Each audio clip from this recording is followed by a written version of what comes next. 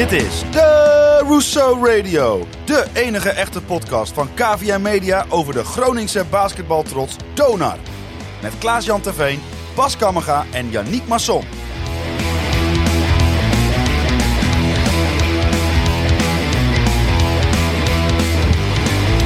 Vanuit KVM Media Headquarters is dit jouw favoriete podcast over Donar. Het debakel in Rotterdam ettert nog steeds een beetje na. We verloren kansloos in Europees verband en moeizaam van mede-rechter rijtje Club Weert. We bespreken het in de Rousseau Radio seizoen 3, aflevering 10.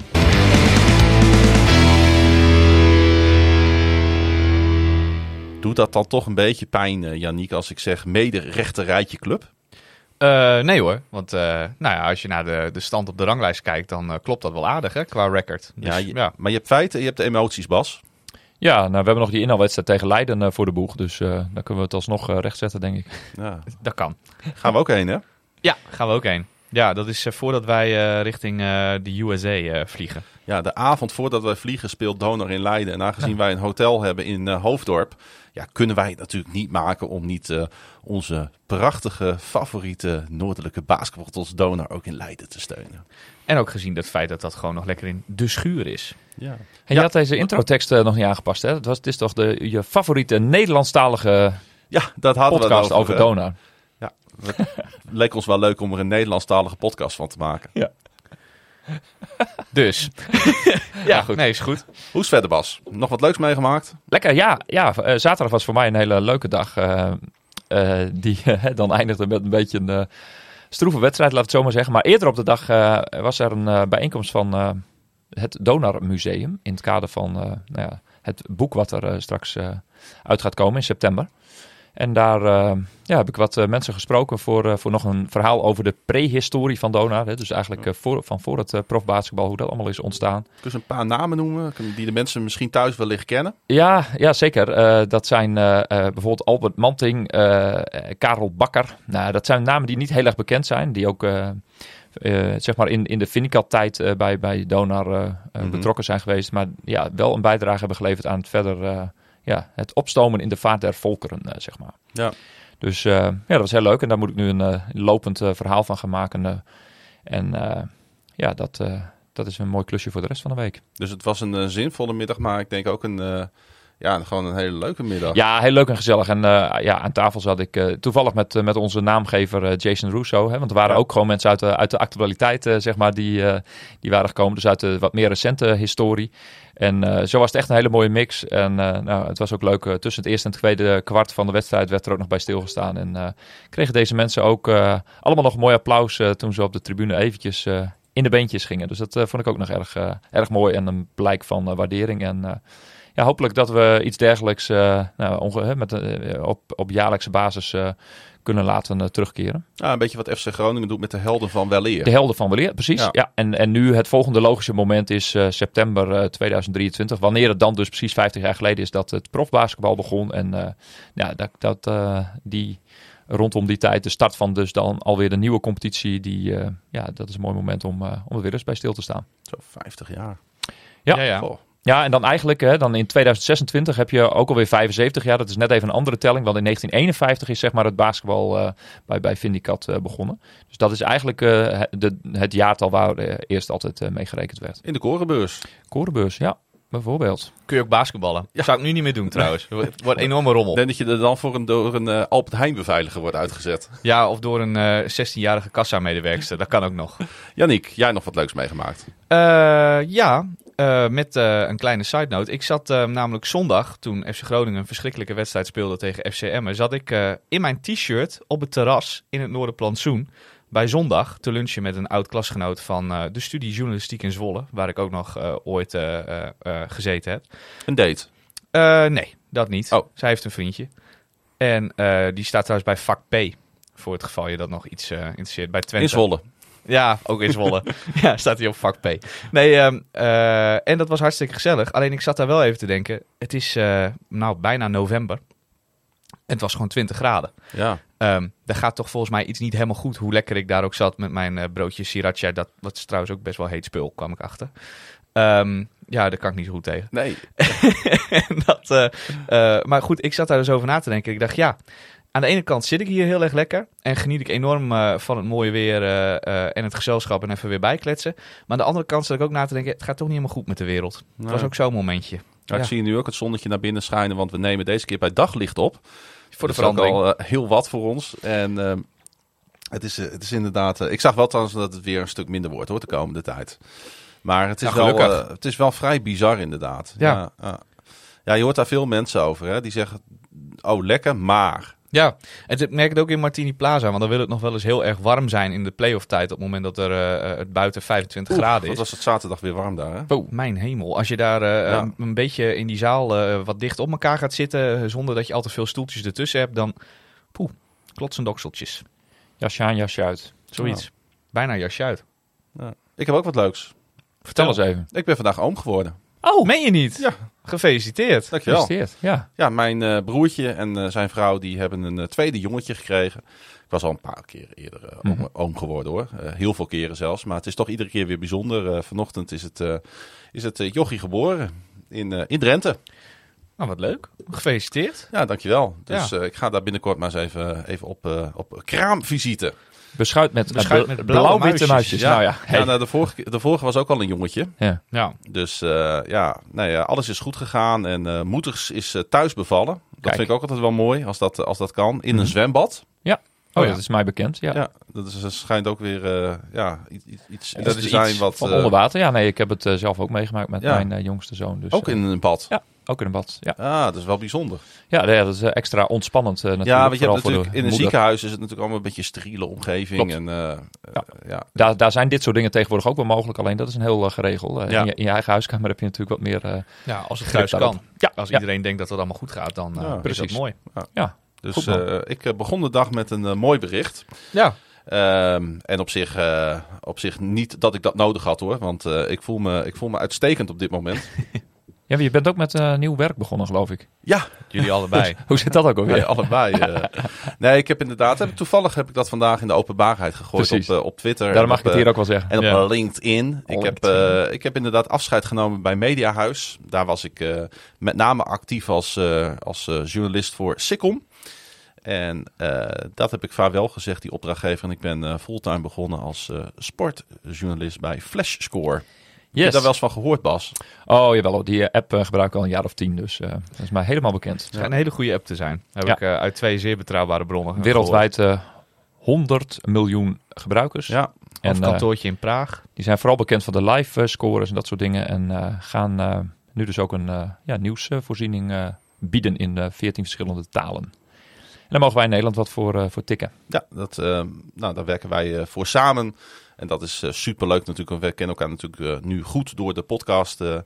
Waar we al bijna 100 afleveringen lang mee bezig zijn. Ja. Hij komt er bijna aan, de 100ste aflevering Nog- van is The dat nog Rooster Radio. Voor of na Amerika eigenlijk? Of in Amerika? Dat moet ik even uitrekenen. Moet je straks even gaan tellen, ja. Ja, maar ik heb het tot nu toe enorm naar mijn zin om daar gewoon mee bezig te zijn. Om daarover na te denken. Om de lijnen uit te zetten samen met jou. En ik zie uit naar een hele fijne periode wat dat betreft. Zeker weten. Hey, het basketbal, mannen. Ja. Laten we eens beginnen met het nieuws van de dag noemen. Andrei Want, Stimac. Ja, en dat voelden we eigenlijk alle drie en misschien ook alle luisteraars wel aankomen. Hij blijft gewoon in de rol die hij nu vervult, coach van Donar. Alleen het woordje interim gaat ervoor weg. Ja, hij wordt gewoon hoofdcoach, om het zo maar te zeggen. En hij blijft dat ook voor het volgende seizoen.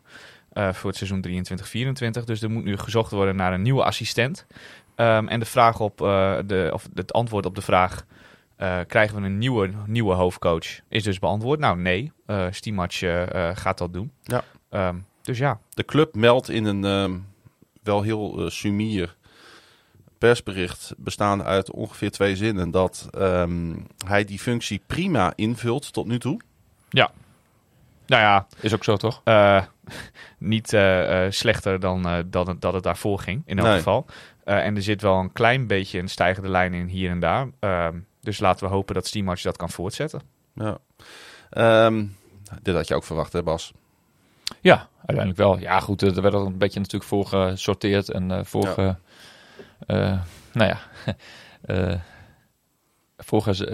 gespiegeld wat de opties waren. En dat is nu uitgekomen. Dus nu op zoek naar een assistentcoach. En ik denk dat Stiemans die ook wel kan gebruiken. Ja, om die even heeft hij wel nodig, hè?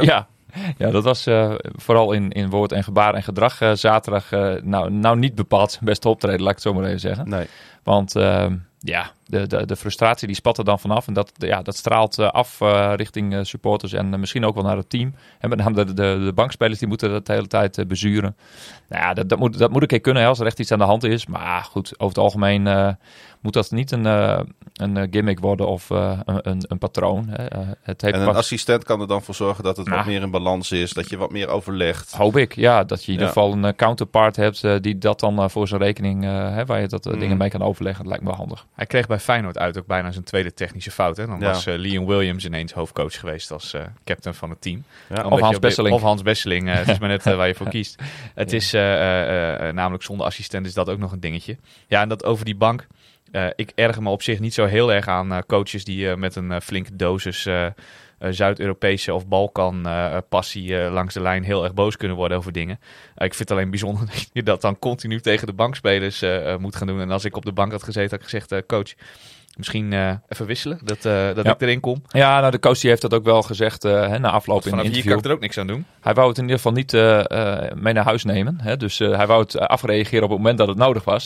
Dat is op zich een hele verstandige keuze, denk ik. Want zo doe ik dat zelf als supporter misschien ook wel. Als dan de wedstrijd klaar is, dan ben je het ook weer een beetje kwijt.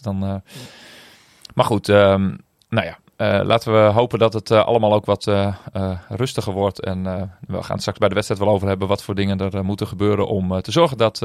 ik zei het nog in onze Telegram groep vanochtend. Ik heb het gevoel dat het seizoen ongelooflijk chaotisch begonnen is. En dat we nog steeds niet in rustig vaarwater zitten. Nee, dat is eigenlijk de afgelopen jaren de hele tijd een beetje zo geweest. Dus nu met Stimac als nieuwe headcoach wordt het wel zaak dat we dan vanaf nu echt ergens aan gaan bouwen en ervoor zorgen dat we gewoon rustig in elk geval een stijgende lijn weer gaan inzetten. Want ja, het is een beetje een rommeltje tot nu toe. Niet alleen qua resultaten, ook qua spel, qua trainerswissels, selectie die compleet gerebuild is weer. Dus ja, het wordt tijd voor wat vastigheden. Ik heb af en toe het idee dat als ik ergens naar zit te kijken wat me niet bevalt, dat het plafond, het plafond nog verder omlaag gaat en de dalen nog wat dieper worden. Dus dat we het dieptepunt soms nog niet eens bereikt hebben. Nee, het is inderdaad zo dat het niveauverschil in waar we naar zitten te kijken inderdaad gaat van best wel redelijk. Ik ben er aardig tevreden over tot waar kijk ik in de vredesnaam naar. Precies. En die dieptepunten die zijn heel erg diep. Ja. Ik weet niet of ze dieper en dieper en dieper worden, dat weet ik niet. Maar ze zijn er in elk geval nog steeds wel. Ja, en de hoogtepunten zijn zeer zeldzaam. En je moet toe naar een niveau waarbij je die dieptepunten niet meer hebt. En een soort van basisniveau. Een ondergrens waar je niet meer doorheen gaat, hè, zeggen ze dan zo'n mooi cliché. En dat je de hoogtepunten wat uitbreidt. Er moeten wat meer routines en vastigheden ontstaan. En ook daarin hebben we natuurlijk wel weer een klein nadeel gehad. Dat we eigenlijk nog tot nu toe nog maar zelden de hele selectie beschikbaar hadden. Ja. Dus als er al sprake is van een bepaalde rotatie, dan is die elke wedstrijd een beetje weer anders.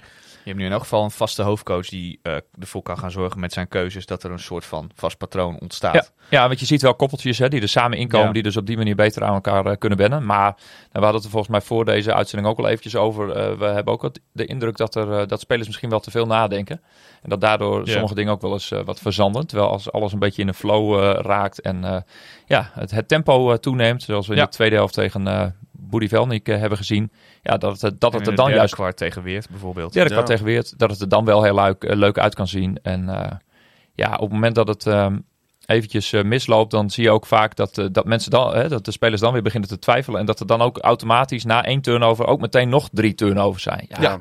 Jongens, dat is natuurlijk funest voor ten eerste het team, maar ook waar je vervolgens naar zit te kijken. Is dat iets wat alleen bij Donar leeft? Of is dat een soort van mechanisme in sport, Yannick? Dat wanneer het tegen zit en je krijgt een tegenslag, dat dan een soort van domino-effect ontstaat? Dat kan. Dat kan gebeuren, maar dat kan ook niet gebeuren op het moment dat je iemand op de vloer hebt die op dat moment de lijnen uitzet, de leiding neemt. Leiderschap toont. Leiderschap toont. En daar heb je eigenlijk aan 1 niet genoeg. Daar moet ik ook even eerlijk in zijn. Dat moeten er dan eigenlijk 2 of 3 zijn die dat doen. Ja, die het tempo van de wedstrijd inschatten en naar weten zich toetrekken. wat het team op dat moment nodig heeft om juist snel door te proberen de tegenstand te overrompelen of zelf even gas terug te nemen. En dat dan op het juiste moment te doen. En die speler, Bujankovs kan dat, Liam Williams kan dat, maar doet dat niet altijd. Komt niet altijd helemaal lekker uit in die rol. Dus heb je daar eigenlijk te weinig spelers van in de huidige selectie. En dat is een groot probleem. We hadden eigenlijk vooraf van het seizoen denk ik gehoopt dat VT en Callison wat meer die rol op zich zouden nemen. Maar die blijken toch wel vrij individualistisch te zijn. Hè? En die moeten ook een beetje mee die gaan ook een beetje mee in de vaart der volkeren. Waarbij VT altijd probeert het tempo te verhogen en zichzelf dan af en toe compleet voorbij draaft. En Callison precies het tegenovergestelde. En Callison doet precies het tegenovergestelde inderdaad. Dus die blijft dan heel erg hangen in een heel laag tempo. En dat wil niet zeggen dat het hele seizoen zo blijft. Hè? Want dat is uiteindelijk natuurlijk ook hoe je als team... op persoonlijk vlak heb ik het idee dat al die gasten wel met elkaar vooruit kunnen. Maar nu moeten ze dus ook nog hun spelkwaliteiten gesynchroniseerd worden eigenlijk. Ze moeten elkaar beter gaan maken. Ja. En op dit moment is er niemand in de selectie die iemand anders beter maakt. Iedereen is veel te veel bezig met zelf goed spelen. Ja. En dat betekent niet dat het egoïstisch is of zo. Hè. Dat moet je wel op de goede manier interpreteren. Maar iedereen is veel te druk met zelf het goede niveau halen, waardoor je niet iemand anders kan helpen. Je ziet mensen op ongelooflijke manier forceren. Ja. Ik denk dat Liam Williams daar een goed voorbeeld van is, bijvoorbeeld. Ja. Die heel graag wil heel graag bepalend zijn voor het team. Dan ga je overcompenseren. Nou, als je diezelfde vraag aan mij zou stellen, dan denk ik dat het voor basketbal eigen is, maar ook de fase van het seizoen waar je in zit. Wij hebben het idee dat we al heel lang bezig zijn, maar goed, uiteindelijk zit je nog maar op de eerste maand van de officiële wedstrijden is gespeeld. En dat was wel leuk wat de coach van Weert na afloop van de wedstrijd ook zei. Dat je kunt niet verwachten dat je 10 aardappelen... 10 aardappelen. En ze smaken alle 10 anders. Ja, en ze smaken alle 10 anders. Dus ja, zie daar maar iets van te maken. Dat is een beeldspraak om aan te geven dat bij Donar nogal wat nieuwe spelers zijn gehaald. Maar indirect zegt hij daar ook iets mee over zijn eigen team. Want hij heeft er natuurlijk ook in grote mate mee te maken. Omdat Weert nou eenmaal een enorm opleidingsteam is de afgelopen 7 jaar. En goed, dus dat is ook nog de fase van het seizoen. Terwijl bij Donar heb je die tijd niet. Hè? Want je moet vanaf de Supercup... eventuele Supercup winnen, dan moet je alle competitiewedstrijden winnen. Ja, in de competitie wordt dat in ieder geval wel verwacht. Hè? Ja. Er zijn nog een paar uitzonderingen. Hè? Tegen de topteams mag je af en toe een keer verliezen. Maar ja, dan moet je wel competitief zijn. En in Europa is het niet handig als je al die 6 wedstrijden verliest. Want dan wordt er al gauw gezegd van dat je daar voor spek en bonen meedoet. Ja. Nou ja, zo voelde dat wel een beetje, met name in de eerste helft. Want laten we eens inzoomen op die Europese wedstrijd tegen Budivelnyk uit Kiev. Die we uiteindelijk met 61-74 in Martini Plaza verloren. Na een met name weer een heel zwak begin. Hè, met slechts 8 punten na de eerste 10 minuten. En een 20-40 ruststand. Ik heb die wedstrijd vanochtend nog even teruggekeken. Ik dacht, ik stel dat zo lang mogelijk uit. Want ik moet heel eerlijk zeggen dat ik er niet zo heel erg veel zin in had. Gezien de statistieken dat je het gedaan hebt. Gezien de statistieken die ik voorbij had zien komen. En de eerste helft was inderdaad een beetje doorkomen. Want alles wat we net benoemd hebben kwam allemaal bij elkaar. De intensiteit van Donar lag heel erg laag. De eerste helft, zowel verdedigend als aanvallend. Dat is toch eigenlijk toch onvergeeflijk, Bas. Ja. Kijk, het kan tegenzitten. Kwaliteit kan ook een ding zijn. Ontwikkeling kan een ding zijn. Maar inzet moet toch altijd 100% zijn bij Donar. Ja, goed, maar inzet en de verdedigende intensiteit is nog even weer iets anders. Hè? Want de inzet, dat relateer ik vaak weer aan de intentie van... niemand gaat het veld op om die wedstrijd te verliezen. Want als je met 40 punten op de kloten krijgt, dan heb je een hele slechte week. En dat heeft het team dus alsnog kunnen voorkomen. Alleen, en dat is ook een beetje een link naar de wedstrijd van zaterdag. Het is wel... het was weer een gevalletje van... je komt het veld op om de wedstrijd niet te verliezen of zo. En woensdag had ik het idee van... iedereen weet dat die tegenstander eigenlijk te sterk is. Dus je zit een beetje op 2 gedachten te denken... laten we het de schade beperkt zien te houden. Terwijl Ja, in een thuiswedstrijd tegen een tegenstander die beter is het helemaal niet nodig. Ga dan gewoon lekker je eigen spel spelen. Zorg dat je in ieder geval Ik dacht die aantal... gasten hadden de avond daarvoor nog een wedstrijd gespeeld in Italië. Nee, dat is niet zo. Nee, dat blijkt, dat hebben we voorbij zien komen, die tussenstanden. Ja. Maar dat is zeg maar een soort amateurteam, een tweede team. Ja. Hè, met alleen maar nationale spelers die dan op één locatie ergens in Oekraïne, waar het blijklijd wel veilig is, hun wedstrijden afwerken. Dus dat is zeker het niet... leek mij al onwaarschijnlijk. Ja, dat klopt. Die wedstrijden zijn later ook wel uit die live scores gehaald. Ja, oké. Ja, de clubnaam is hetzelfde. En door de bizarre omstandigheden in hun thuisland was het eventjes wat onduidelijkheid. Maar nee, zij hebben zich gewoon volwaardig voorbereid. En ze waren ook de dag van tevoren al in Martini Plaza om te trainen. Ja, lopen ook een aantal bizarre klasbakken bij natuurlijk. Met NBA-ervaring. Ja, die Goodwin die heeft voor de Pelicans en voor de Nets en volgens mij nog een paar NBA-teams. Volgens mij heeft hij iets van 5-6 seizoenen NBA gespeeld. En er was niet 12 wedstrijdjes garbage time, maar ook gewoon echt volwaardig in een team meegedraaid. Die gast was niet af te stoppen.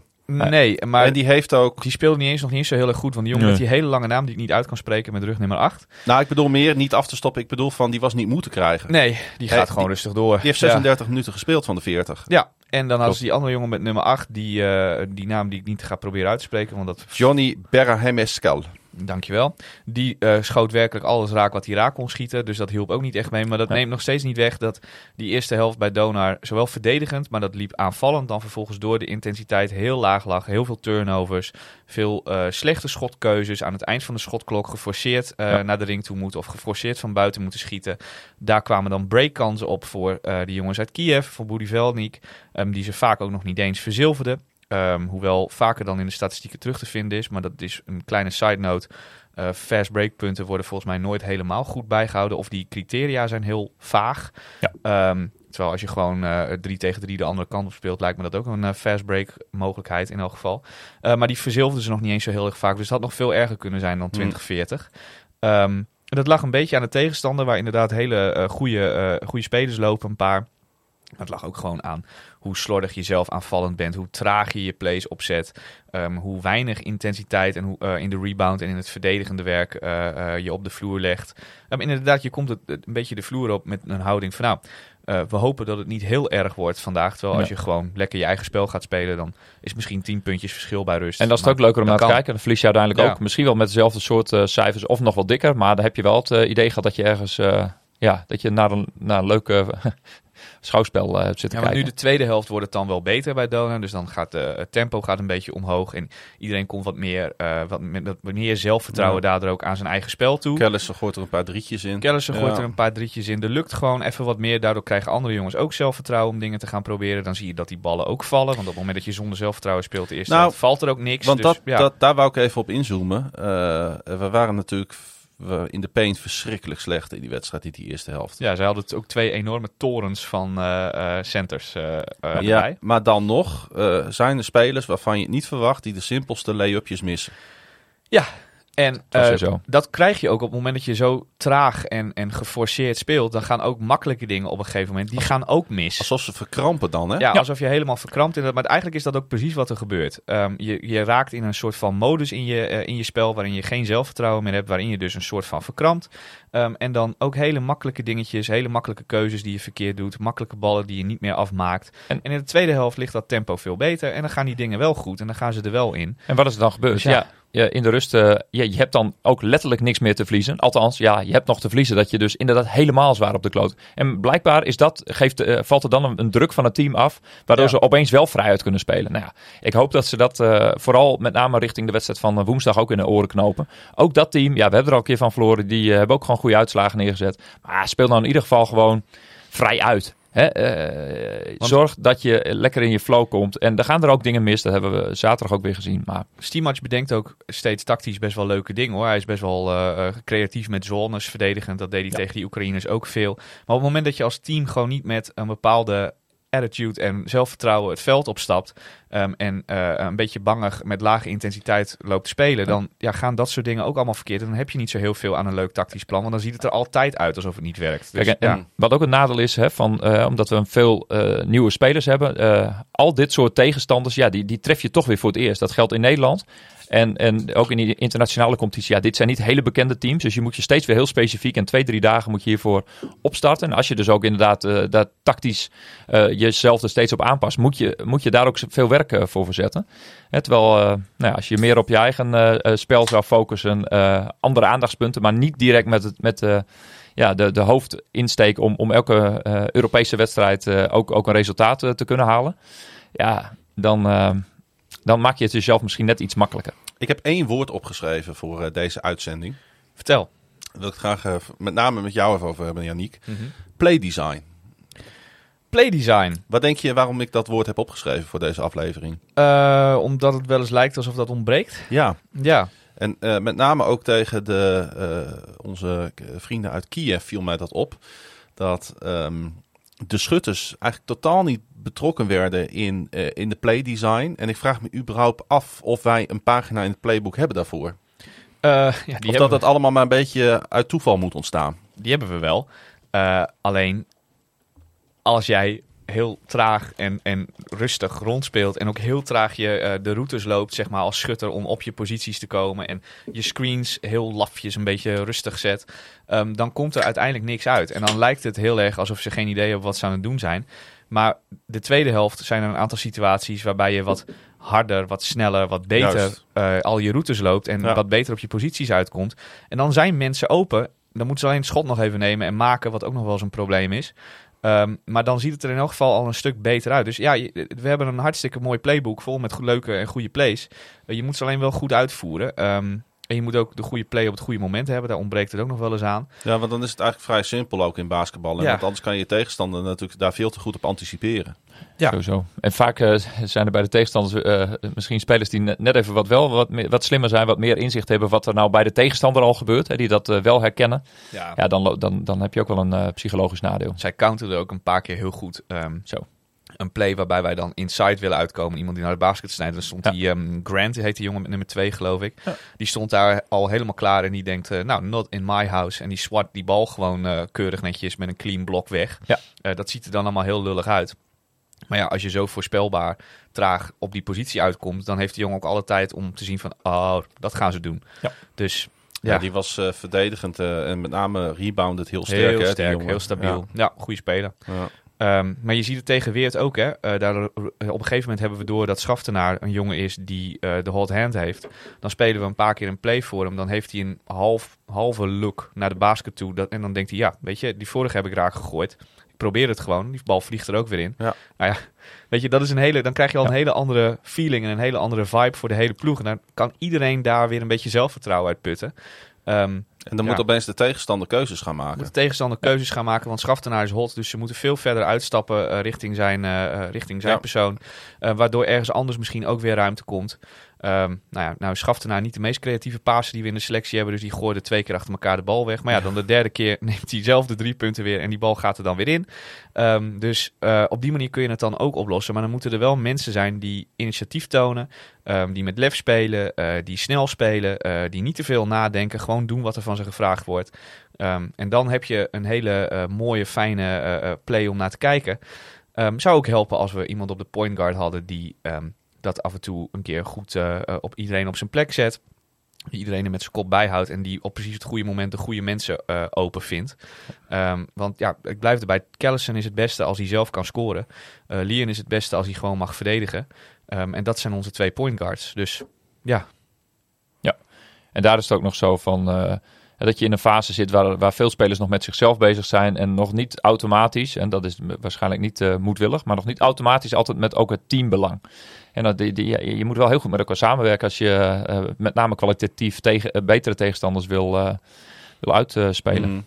Ja, en Callison is echt een prima guard hoor. Ik bedoel, je hebt ook weer tegen Budivelnik inderdaad een aantal drietjes achter elkaar gezien. Mm-hmm. Wat gewoon echt knappe ballen zijn die dan vol zelfvertrouwen erin knalt. Ja. Maar het is niet een point guard die op het moment dat het team, of dat hij zelf niet goed loopt, dat hij dan iemand anders in het team heeft of vindt die hij beter maakt en die dan voor hem de punten gaat scoren. Kijk maar naar zijn assistgemiddelde dit seizoen. Hij is vaak onze lead point guard aanvallend. En hij is nog zelden in het regular season over de 4-5 assists heen gekomen. Dus, Weet je wat ik opvallend vond? We hebben volgens mij bijna elke wedstrijd wel een verschillende starting 5. Ja.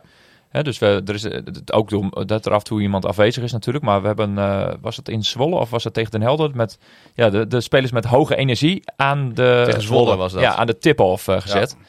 Dat hebben we nog niet weer gezien. Dat vind ik eigenlijk best wel opvallend. Dat je niet, dat je zorgt dat je precies die energie erin krijgt. Want op basis van de energie in die eerste... Stima's laat het team heel lang staan. Echt 6, 7, 8 minuten volgens mij Hij wel. begon tegen Weert bijvoorbeeld zonder Lien in de start. Ja, hij begon met Charles Callison. Ja. En dat zeg ik niet. Maar ik bedoel... want die ene... Ik zou persoonlijk namelijk altijd met Lien starten. Maar die power line-up was dan toevallig ook met Kjeld Zuidema. Omdat er ook iemand geblesseerd was. Dat is ook een spierballenspeler. Ja. Kjeld is gewoon een atlete, sterk speler. Maar op basis van die energie, zeg maar... en omdat je dan ook de tegenstander daarmee verrast... daar kon Donar op dat moment juist een hele constante wedstrijd mee spelen. En die energie ook vasthouden. Want je draagt dat wel over weer naar elkaar. Want het zit er dus blijkbaar wel in. Ja. En wat natuurlijk wel een klein nadeel is... dat we door het Europees spelen... er is een enorme fysieke en mentale belasting nu op dit moment. We hebben het al eerder over gehad. Het thuisnadeel is nu ook nog eventjes van toepassing. Ja. Dat blijkbaar in Martini Plaza de druk hoger ligt. Om te presteren of om je te laten zien dan, noem eens wat, een Zwolle uit. Dus misschien krijgen we straks... Onze eigen versie van kuipvrees. Ja, zoiets, ja. En die kan ook omslaan, want dat kan ook een kracht zijn... waardoor je gewoon misschien wel 10 of 20% beter gaat presteren... als het wel lekker gaat draaien. Dus dat hebben we altijd achter de hand. Maar misschien is het wel heel prettig dat we na woensdag... gewoon een hele tijd onze roadshow van Donar hebben. Ja. Het is spijtig voor ons dat we eventjes niet met 3000 man daar kunnen koekeloeren in Martini Plaza. Maar je kunt natuurlijk je wedstrijdjes uitpikken om uit mee te gaan maken. Maar misschien kunnen we even in alle luwte op die manier ons eigen ritme weer te pakken krijgen. En ook even die interlandbreak straks gebruiken om even te resetten en even weer fris te beginnen. Ja. Een paar spelers even eruit pikken. Nog even om terug te komen op met name die Europese wedstrijd. Waar ik me niet aan geërgerd heb. Dat is het niet. Maar waar ik meer van verwacht had. Ja. Wou ik het eigenlijk wel even over Willem Brandwijk hebben. Want wij hebben hem we hebben natuurlijk toegejuicht toen hij zijn contract verlengde. Ja. Hier. En voorlopig speler is van Donar. Super fijn. Ik denk dat hij met name net als het hele team natuurlijk sterk eindigde vorig jaar. Maar hij was ook daarvoor belangrijk toen we een paar bepalende blessures hadden. Ja. Hij kan die rol nu nog niet helemaal opeisen, hè? Nou, vooral aanvallend niet, want reboundend is hij vaak nog best wel sterk. Dat klopt, ja. En hij is positioneel niet een hele geweldige verdediger, maar hij is wel heel atletisch en kan daarmee heel veel goed maken verdedigend. Als leek zit ik dan te kijken naar die wedstrijd en dan zie ik ze af en toe dingen doen. Met name richting het eind van de wedstrijd als de tegenstander wat moeier wordt. Dan denk ik, waarom deden jullie dit niet eerder? Ja, maar... Wat ik met Willem vooral... Nee, dat is niet gek. Okay. Maar want dat vraag ik namelijk ook af. Okay. Dus, maar dat is ook onverklaarbaar vaak waarom iemand iets wel of niet doet. Maar dan moeten we even... Willem zijn aanvallende prestaties vallen natuurlijk heel erg tegen tot nu toe. Maar als je nou even terugdenkt aan vorig jaar... en dan vooral de eerste helft van de finale tegen Leiden... waar was Willem vorig jaar heel goed in, aanvallend? Iemand? Wanneer werd hij heel erg goed in positie gebracht als Austin Luke op de vloer stond? Ja, nee, oké. En waarom was dat? Omdat Austin Luke hem vanuit pick-and-roll feilloos met loppasses, met alley-oop passes kon vinden. Ja. Waar is Willem goed in? Willem heeft enorme sprongkracht, heeft lengte, heeft spierkracht ook. Kan een loppaas makkelijk vangen, doordunken. Maar hij is ook tactisch sterk, weet precies waar hij moet gaan staan. Ja, krijgt hij die ballen nu? Nee, helemaal niet. Maar het is sporadisch. Het is afstemming, hè? Het is wat we met Thomas Koenis in onze podcast hier ook besproken hebben. Ja, het kost maanden tijd om als pointguard en center aan elkaar te wennen. Ja. En als je dan ook nog pointguards hebt die dat niet van nature heel erg over zich hebben om die splijtende assist te geven. Of soms alley-oop passen. En dat was inderdaad aan het eind van vorig seizoen natuurlijk bizar eigenlijk. Luke kon zijn ogen dicht doen en Willem ook. En dan vonden ze elkaar nog. Dat zijn van die 1-2'tjes en dat zijn automatismen dan. En die zijn er nog helemaal niet. Zou ik eens denken. Komen die er nog? Dat kan. Alleen, of moeten we nu al constateren dat Drago een selectie heeft samengesteld die niet met elkaar kan samenspelen? Nou, dat kan. Ze kunnen wel met elkaar samenspelen en het kan ook absoluut beter worden. Ik denk alleen dat je echt zo'n type mist die die de assists geeft, die de splijtende passes geeft, die creatief is in zijn passing. Want ik mis het enorm. Ja, en Callison wil wel. Vernon Taylor wil het wel doen. Leon wil het wel doen. Alleen als je niet van nature zo'n architect bent dat je alle plays al helemaal van tevoren ziet en denkt, nu moeten we dit doen en dan kan ik Willem. Willem zit er nu lekker in. Dan kan ik Willem met een loppaas aanspelen en dan de volgende keer heb ik Olaf in de hoek. Als je dat niet helemaal vooraf in je hoofd hebt en als je het al druk genoeg hebt met gewoon je eigen spel, dan is dat heel ingewikkeld. Eigenlijk is de enige die ik het af en toe zie proberen is Leon Williams. Maar die zit zo in de verkramping dat hij turnovers tegen leidt, zeg maar. Die denkt, dan ga ik het doen. Alleen dan is de onderlinge afstemming is ook nog niet goed genoeg. En Leon is van nature gewoon een hele goede verdediger. Een redelijke passer, maar is niet iemand die loppaasjes gaat geven of zo. Weet je wel, dat is niet zijn ding. Dus, maar iemand moet het doen. Iemand moet het doen, dus dan denkt hij, dan doe ik het maar. En dan ziet het er af en toe een beetje dommig uit. Maar daar kan Leon ook niet zoveel aan doen. Nee, dat neem ik hem dus ook niet kwalijk. Ja, dan kunnen we hem alleen maar prijzen dat hij het probeert in elk geval. Want iemand moet iets proberen. Ja, iemand die in de eerste wedstrijd die we bespreken wel speelde, Archie. En in de tweede niet. Ja. Ook weer zo'n ongelukkige wedstrijd, hè? Ja, nou eigenlijk de eerste keer dat hij echt heel ongelukkig was tegen de Oekraïners. Terwijl ik hem juist bij Feyenoord misschien wel de beste man vond. Ja, hij was 1 uit 11 of zo geloof ik, tot en met ergens in het derde kwart. In ieder geval was hij uit tweetjes uiteindelijk 2 uit 11. Ja. Nou, dat is niet best voor zijn doen. En dan zie je ook, hij is een jongen die vanaf die power forward positie met zijn spierballenspel, zeg maar, rug naar de basket in de post en dan flink beuken en omhoog in de hoop dat je scoort. Als dat bij hem niet werkt, dan mis je ook meteen een heel groot gedeelte van je aanval. Want daar leunen we nu nog heel erg op, omdat de onderlinge afstelling dus nog niet altijd even lekker verloopt. Dan is het bij twijfel, geef de bal aan Archie in de post en laat Archie kijken of hij daar wat voor zichzelf kan creëren. Nou, niet dus. En dat lukte niet tegen de jongens uit Kiev, want die hadden hele goede inside verdedigers.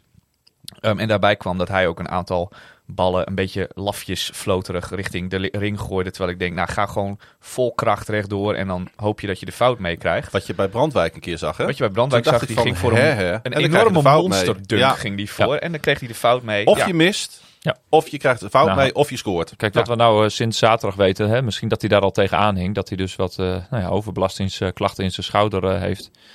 Dat zou zomaar al mee kunnen spelen op woensdag. Waarbij hij dan uit verantwoordelijkheidsbesef toch zegt van coach, ik ga gewoon buffelen deze wedstrijd. Ja, achteraf misschien niet handig geweest, zou je kunnen denken. Maar goed, dit is een heel klein beetje speculatie. Maar niet toevallig dat hij er nu zaterdag niet bij was. En ze hopen hem als je last van je schouder hebt, is het heel moeilijk om keihard je lichaam erin te zetten en vol rechtdoor te gaan. En dan kun je best de mentaliteit hebben dat je wel door wil gaan. Maar het zijn ook allemaal details. Hè? En het kan net een millimetertje schelen, waardoor het er heel lullig uit gaat zien wat je aan het uitspoken bent. Ja, dan de wedstrijd van afgelopen zaterdagavond in Martini Plaza tegen Balweert. Met wat voor verwachting ging jij daarheen? Ik ga tegenwoordig met zo min mogelijk verwachting richting Plaza. Je snapt wel waarom ik dat vraag. Want ergens hing het in de lucht van het zal toch niet? Ja, het zal toch niet. En eigenlijk is de wedstrijd tegen Weert een wedstrijd die normaal gesproken Donar-publiek verwacht dat je die wedstrijd met een puntje of 20 à 30 wint. En dat je de hele tijd in control bent. Maar in die fase zijn wij niet. En die ploeg zijn wij op dit moment niet. Nee. Dus ging ik eigenlijk heen met de verwachting, laten we er eerst maar gewoon eens voor zorgen dat we die wedstrijd gaan winnen. En dat bleek al ingewikkeld genoeg uiteindelijk. Dus ja. Ja, want we hadden met name in de fase voor rust hadden we grote moeite met name onszelf en daardoor ook met Weert. Ja. Hoe zat jij met name die laatste 5 minuten voor rust te kijken, Bas? Nou, Hou je het dan nog? Ik zat weer eens niet. Hè, want de vorige wedstrijd had ik even gezeten, omdat toen was ik niet helemaal fit, zeg maar. Maar ik heb nu de hele wedstrijd gestaan. Dat helpt toch, altijd. Tenminste, dat geeft mij gewoon even wat meer... Kan je energie wat beter kwijt? Ja, mijn energie kwijt en af en toe eens een keer even wat brullen of zo. Ik hou je het nog? Ja, tuurlijk wel. We hebben met Schaftenaar geluk gehad dat hij tot nu toe in ieder geval zijn beste wedstrijd in Martini Plaza op de vloer heeft gelegd. Dat scheelt wel, want door zijn... Aanvallend dan, want verdedigend was het nog steeds heel matig. Maar Klopt, aanvallend heeft hij echt gered. Ja, daardoor haal je wel voldoende punten, zeg maar, om wel op voorstand te blijven. Is hij ook een van jullie MVP's? Zal ik hem dan maar als mijn MVP nemen? Ja. Want als hij aanvallend die ballen er niet in gooit, dan win je die wedstrijd ook niet. Daar ben ik echt van overtuigd. Ja, Dat hij was op een gegeven moment de enige man op de vloer die consequent steeds goed in positie kwam. Maar het is en wel ook heftig scoorde. dat je thuis van Weert moet winnen door 1 opleving van 1 speler. Ja, op een gegeven moment werd hij een beetje bijgestaan door Zakis. Maar hij was wel echt de man Zakis had een sterk vierde kwart, hè? Ja, sterk vierde kwart, waarin Olaf even wat minder was. Maar goed, als je ook zoveel schoten moet nemen op momenten dat de druk er ook best wel op staat, omdat de stand dicht bij elkaar ligt, dan wordt het ook moeilijk om dat de hele wedstrijd vol te houden. Maar ja, Schaftenaar was gewoon de reden dat je die wedstrijd gewonnen hebt, uiteindelijk. Die ervoor zorgde dat je de hele tijd op voorsprong bleef. En ja, het was echt een yo-yo-wedstrijd. Hè? Telkens dat je dacht van, nou, nu zijn we er doorheen door die 10, 15 punten. Dan kwam Weert weer terug. Vaak door onze eigen inbreng, helaas. Ja. Door turnovers. Niet speciaal door wat Weert dan goed deed. Ja. Wel die punten afronden. Hè? Dus als het Weert de kans kreeg, dan pakten ze de cadeautjes allemaal keurig uit. Ook vloeiend en zag er echt leuk uit. Het is ook echt een leuk team, heel jong team. Aanwinst voor de Eredivisie nog steeds. Well coached. Well coached. Well coached. Onze bondscoach. Ja. Varagic. Nee, zeker. En die gasten blijven. Maar weet je, dit was weer zo'n gevalletje van wat Den Helder hier heeft, wat Apollo heeft, wat Aris heeft. Die komen dus naar een hal met 3000 man waar ze nog nooit voor gespeeld hebben. En die zien dat van, nou ja, dit is gewoon tof. Hiervoor wil ik profbasketballer worden. En, ondanks dat ze niet voor ons zijn, laten wij die mensen eens even gaan vermaken. Ja, of laten we die mensen eens even stil krijgen. Hè? Want dat is dan je grote doel uiteindelijk. Hè? Als je in de underdog-positie hierheen komt. En ze hebben ons een lesje gegeven in onbevangenheid, laat ik het zo even zeggen. Ja, zoals Aris dat inderdaad hier ook deed. Ja. En Den Helder vorig jaar en Apollo heeft het in het verleden gedaan. Ja. Jij sprak na de wedstrijd nog even met jouw MVP. Niet met mijn MVP, met Sander. Oh, sorry, met Sander Hollanders. Want, excuses. Ja, we hebben precies als vorig jaar dat we twee spelers met...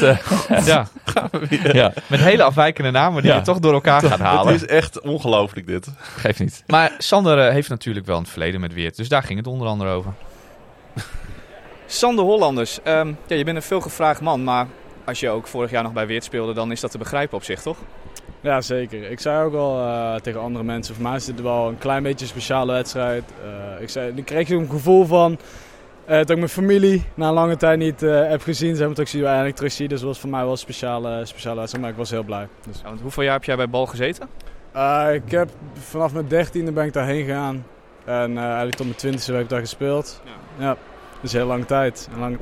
Op je 16e al je debuut gemaakt in het eerste en zo. Ken je nou nog veel, de coach ken je natuurlijk sowieso, maar ken je ook nog veel jongens die in de huidige selectie zitten? Ja, jonge jongens. Nummer 5, Max van der Heuvel, Armin Strooijel, Stijn de Hinsbergen.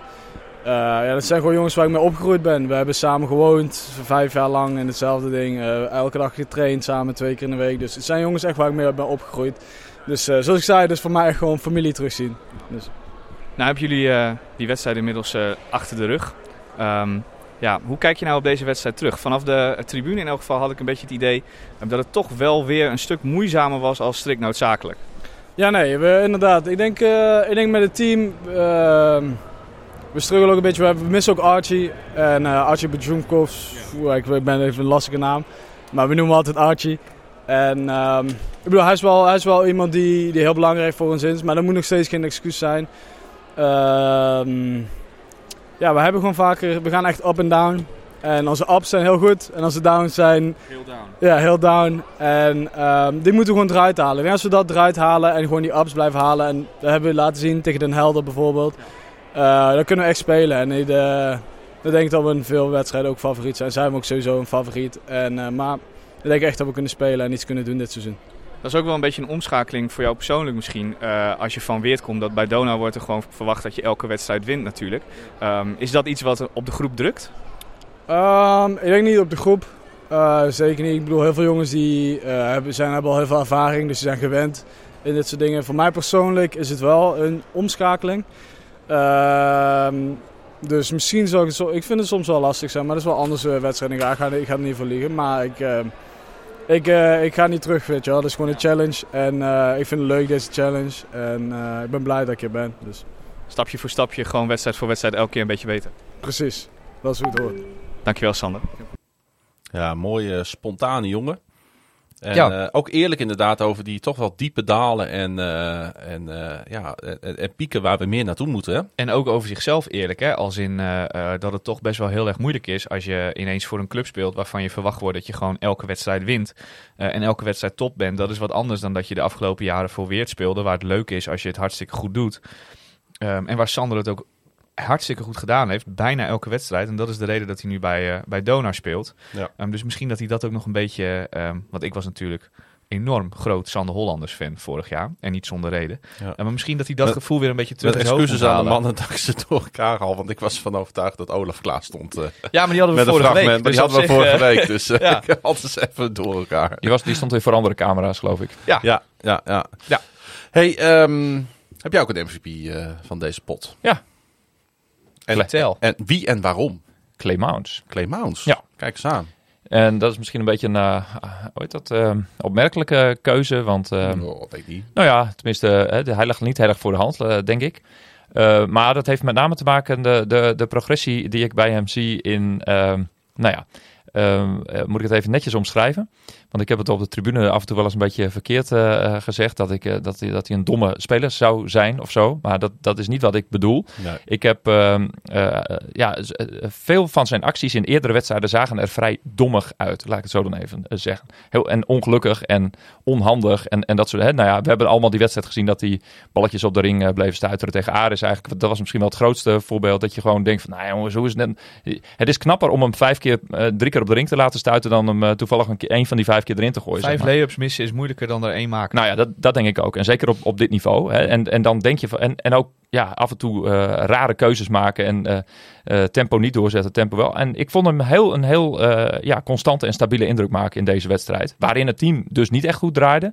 Maar ik heb even extra op hem gelet. En ik denk, hij heeft zijn kopje erbij. En als hij rustig blijft en in ieder geval niet een van de spelers die ook nog onnodige turnovers gaat veroorzaken, dan biedt dat hoop voor de komende periode. Ja.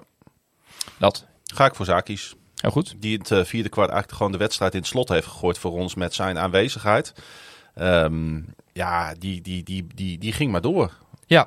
Die beukte door, die werd gevonden. Ze konden het natuurlijk bij de tegenstander niet helemaal meer bijbenen. Nee, en hij wordt wel ook steeds beter in zijn kracht gezet door zijn ploeggenoten. Want op hem hebben we natuurlijk ook superveel kritiek gehad. Maar hij kan één ding heel goed. Als hij een diepe, goede positie heeft onder de basket en je speelt hem aan, hij gaat omhoog met die bal, dan weet je bijna wel zeker dat hij erin zit. Want zijn hoekshotjes zijn over het algemeen echt heel erg goed. Dus, ja, vind ik ook. Ja. Ja. Eigenlijk was hij de topscorer van deze wedstrijd. Ja, het belangrijkste moment in elk geval wel. Als je ook kijkt naar het rendement, zeg maar. Ja, Maar Ja. de punten stonden wel goed op het scorebord bij ons, hè, deze Ja, keer. deze keer. Laat dat even duidelijk zijn. bij de goede mensen zijn ze opgeteld. Ik heb alleen nog steeds één vraag, maar dat ga ik Ronald zelf wel een keer vragen. Is iemand al opgevallen dat hij de hele tijd aan zijn broek zit? De hele wedstrijd lang? Ja, De hele tijd de Het is- pijpjes van zijn broek omhoog ik denk dat doet. dat is omdat Wurtie de Jong nu gestopt is. Ja, dat zou goed kunnen. Dat hij die rol heeft over moeten Oh, nemen ja. vanuit de B-Next League. Ja. En ik heb nog één andere side note hierbij, bij zijn optreden. En dat is, dan moet ik het toch een heel klein beetje over de arbitrage hebben of daaraan raken.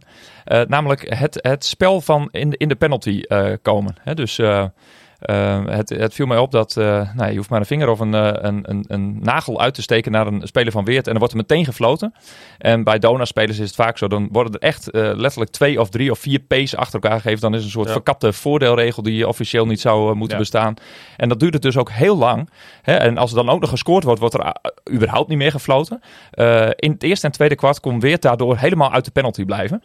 Pas in de laatste minuten werd dat onderdeel van het spel. Terwijl in het derde en vierde kwart werd er gelijkwaardig naar beide teams gefloten. En zag je dus ook dat Weert zich daardoor ging inhouden. Dus zij zoeken heel erg naar... Nee, ze blijven gewoon... uit de penalty lang. Uit de penalty, totdat ze dus die 4 of 5 de P hebben. En dan gaan ze daar rekening mee houden. Je kunt in de penalty zitten als je in de laatste 2 minuten ongeveer van een kwart zit, dan kan het. Ja. En het liefst wil je eigenlijk dat het wachten tot de laatste minuut. Ja. En dat probeerden zij heel...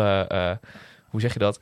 Dat probeerden ze gewoon heel erg bij Weert, om dat steeds voor elkaar te krijgen. Ja, maar ik vind het dus opvallend dat daar dus toch... en dat is met Sakis met name het geval. En die zie je ook af en toe om zich heen kijken. Buchankov was er dan deze keer niet, want die is daar nog weer meer voor. Die is zelf ook veel meer fysiek en af en toe een keer uitdelen en incasseren. En die krijgt dus ook opmerkelijk veel aanvallende fouten waar hij zelf niks van snapt. Ja. Dus dat is nog afstemming met de Nederlandse arbitragekorps, zeg maar. Maar Zakis zeg je nu ook af en toe eens een keer kijken van, jongen, waar zijn we hiermee bezig? En dat was ook een... Hij blijft trouwens ook heel rustig, net als Boetjankovs. Ik weet niet of dat iets lets is, dat je heel rustig blijft tegen scheidsrechter. Overdreven rustig, waar je echt bijna bang van wordt. Ik denk dat het wel een klein beetje in het karakter zit. Maar ook het landskarakter dan. Ja, zij kijken dan gewoon met een beetje zo'n meewarig glimlachje naar de scheidsrechter. Van, en nu we het toch over die scheidsrechters hebben, hè, de fout op Willem Brandwijk, die 2699 mensen dan wel gezien hebben en 1 niet. Dat was opmerkelijk. En het gevalletje goaltending. Nou, toen moest ik zelf even helemaal uit mijn plaat gaan. John van Dam die stond ongeveer in de kleedkamers. Die floot dan voor goaltending. De rest had het dan niet gezien of zo. Terwijl die stonden al lang op de helft waar het gebeurde. Dan toch wel een van de betere arbiters in Nederland. Ja, absoluut. Wat dat betreft. Gewoon met zijn inzicht. In Zwolle ook goed. Hij voelt die wedstrijden gewoon aan. Ja. En dat is niet omdat hij hier uit de omgeving komt dat hij dat zeggen. Nee. Maar als je als scheidsrechter ook in de laatste... Weert stond in het vierde kwart nou toevallig wel na 4 minuten al op 4 fouten. En dat je dan in de laatste 30 seconden nog niet door hebt dat je 2 vrije worpen moet geven. Ja, jongens, het is... Ja, goed. Ja. Ik heb me er haast boos over moeten maken. Maar waar doe je het voor? Doet afbreuk aan de sport. Ja, nee, maar kijk, weet je, misschien is er ergens geen focus in het team van Donar. Dat kan allemaal. Maar ja, jongens, goed. Ik denk dat het allemaal een stapje beter kan. Goed, we wonnen uiteindelijk. Ja. En dat is wel heel erg fijn natuurlijk.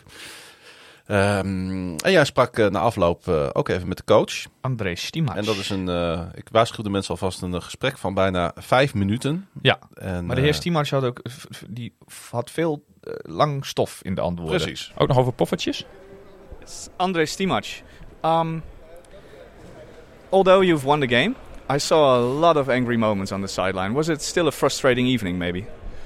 There were some frustrating moments because... I'm 24/7 with the team, and we know how capable we are to perform. And there are some boundaries to be broken, kind of mental ones, and this type of game control allows us that. So not allowing offensive rebounds, going for being very present defensively. Not once when we are leading the game for 10+ points, we have to be more smart and not to just to have some 6-0s, 8-0 run on us, etc. So these are the things that were kind of not, I wouldn't say frustrating. It's just full of emotion because I think that I've seen this team performing better. And I'm kind of sorry for ourselves, for all the work that is done, for the crowd, for everything that we are going to this roller coaster of performance. Is it all these things that you just called out that during the game that happened? These are all kind of intensity-related things, maybe. It's not easy to play, probably. Of course, we were obliged to win.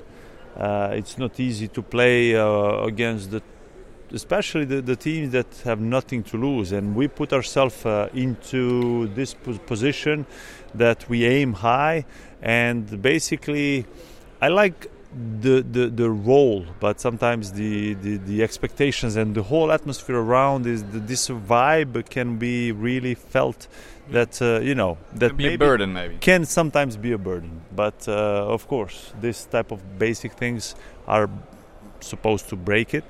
And we were breaking it and then letting it go and then re-breaking, etc. At the end, it was a good win. It's also something that that feeling of the vibe in here in Martini Plaza that you always should win.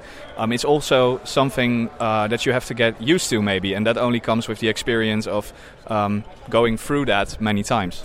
I think we have never experienced it as a team, because if I experienced it throughout my career and few other players experienced it still doesn't make the unit good enough still to perform on this, to collectively kind of surpass these type of things and to be completely in ease with that. So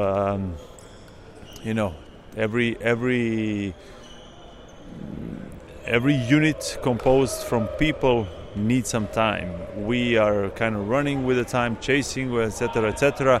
but we are also a team that has been playing for some time together, and it's not always the easiest, just to have also this kind of burden. I'm saying this is a privilege, and this is a blessing for us because we compete on a high level in a great organization.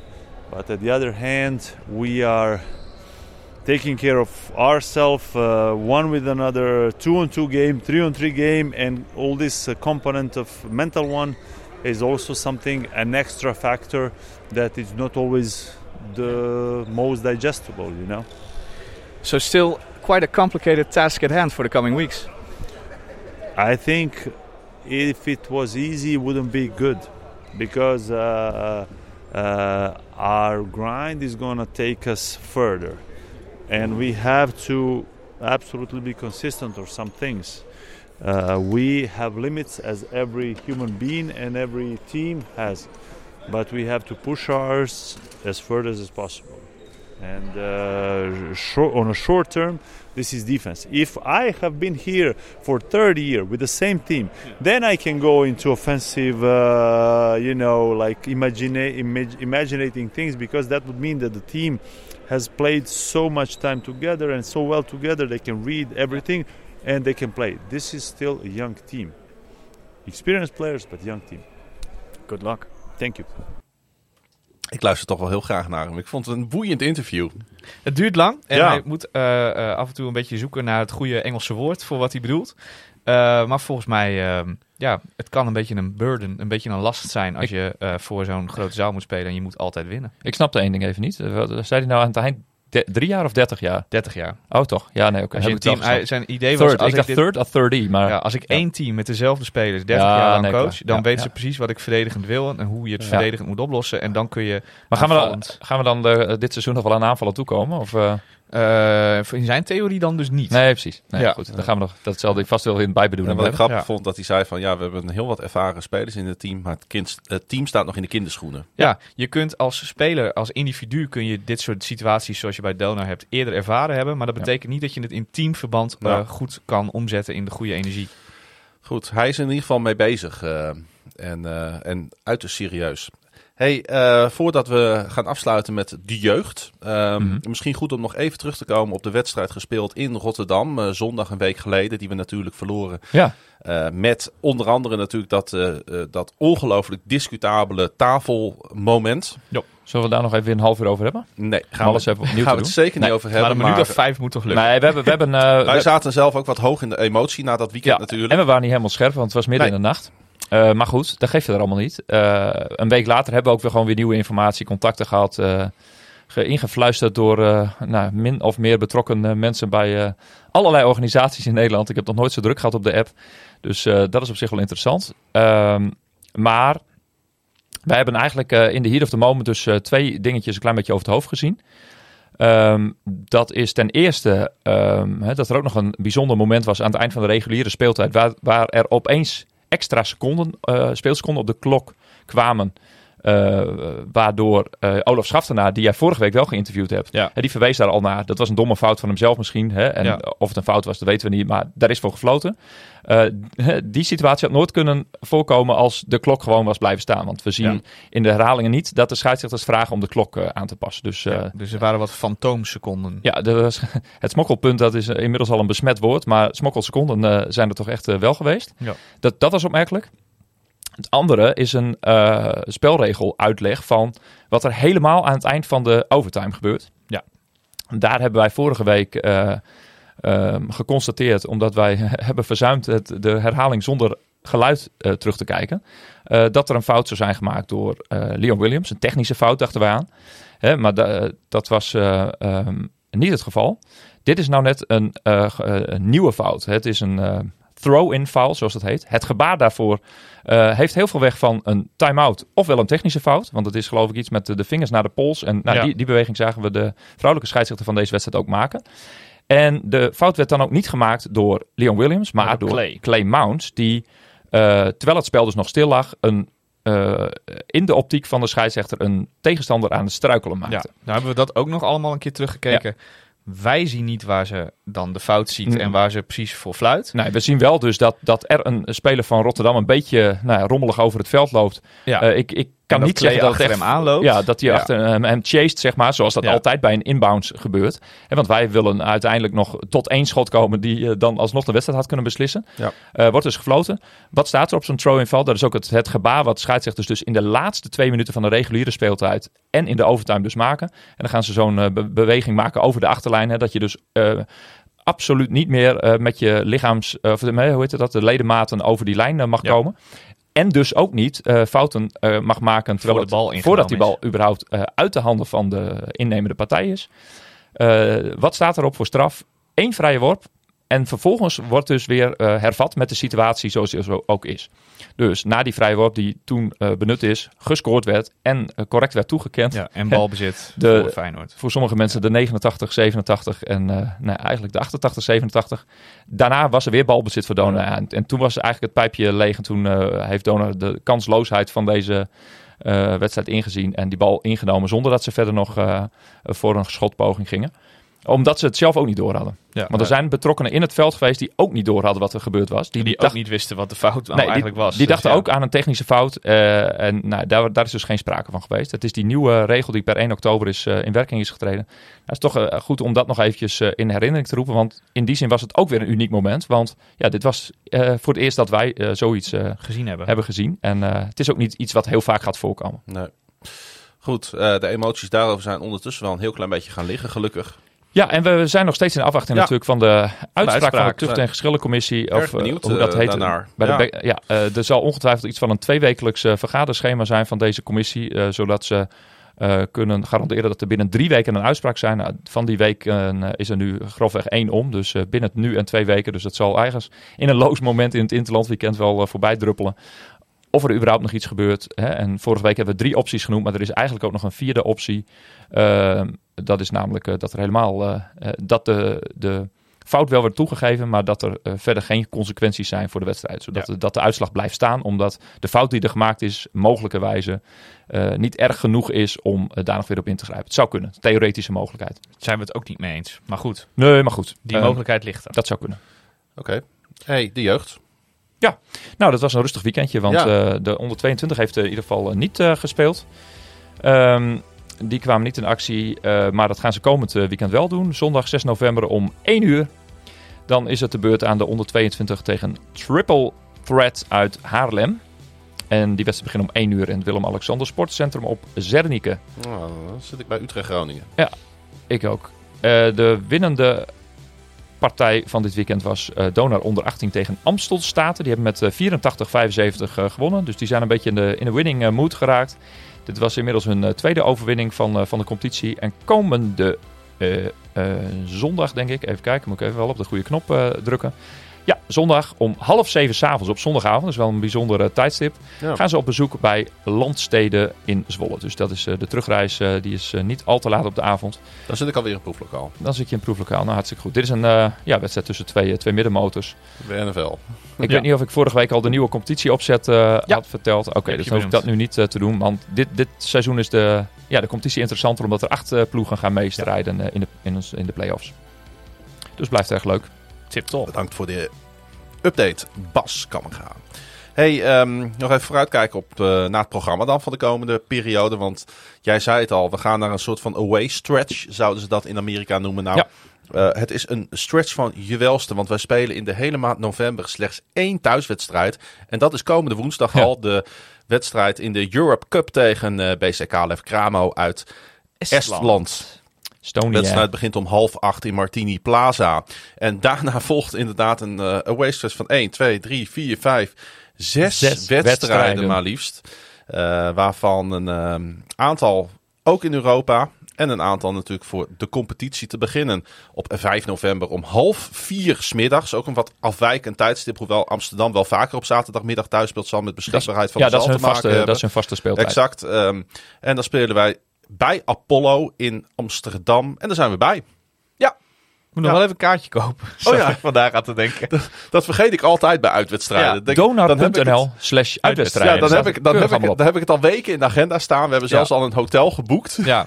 En dan, moet je mij nog een tikkie voor sturen trouwens? Nee, hotel wordt je aangeboden door KVM Media namelijk. Oh, zo. Kijk aan. Goedemiddag. Leuk hè? Ja, dat is wel prettig. Waar hebben jullie een hotel geboekt? Dankzij onze betalende leden.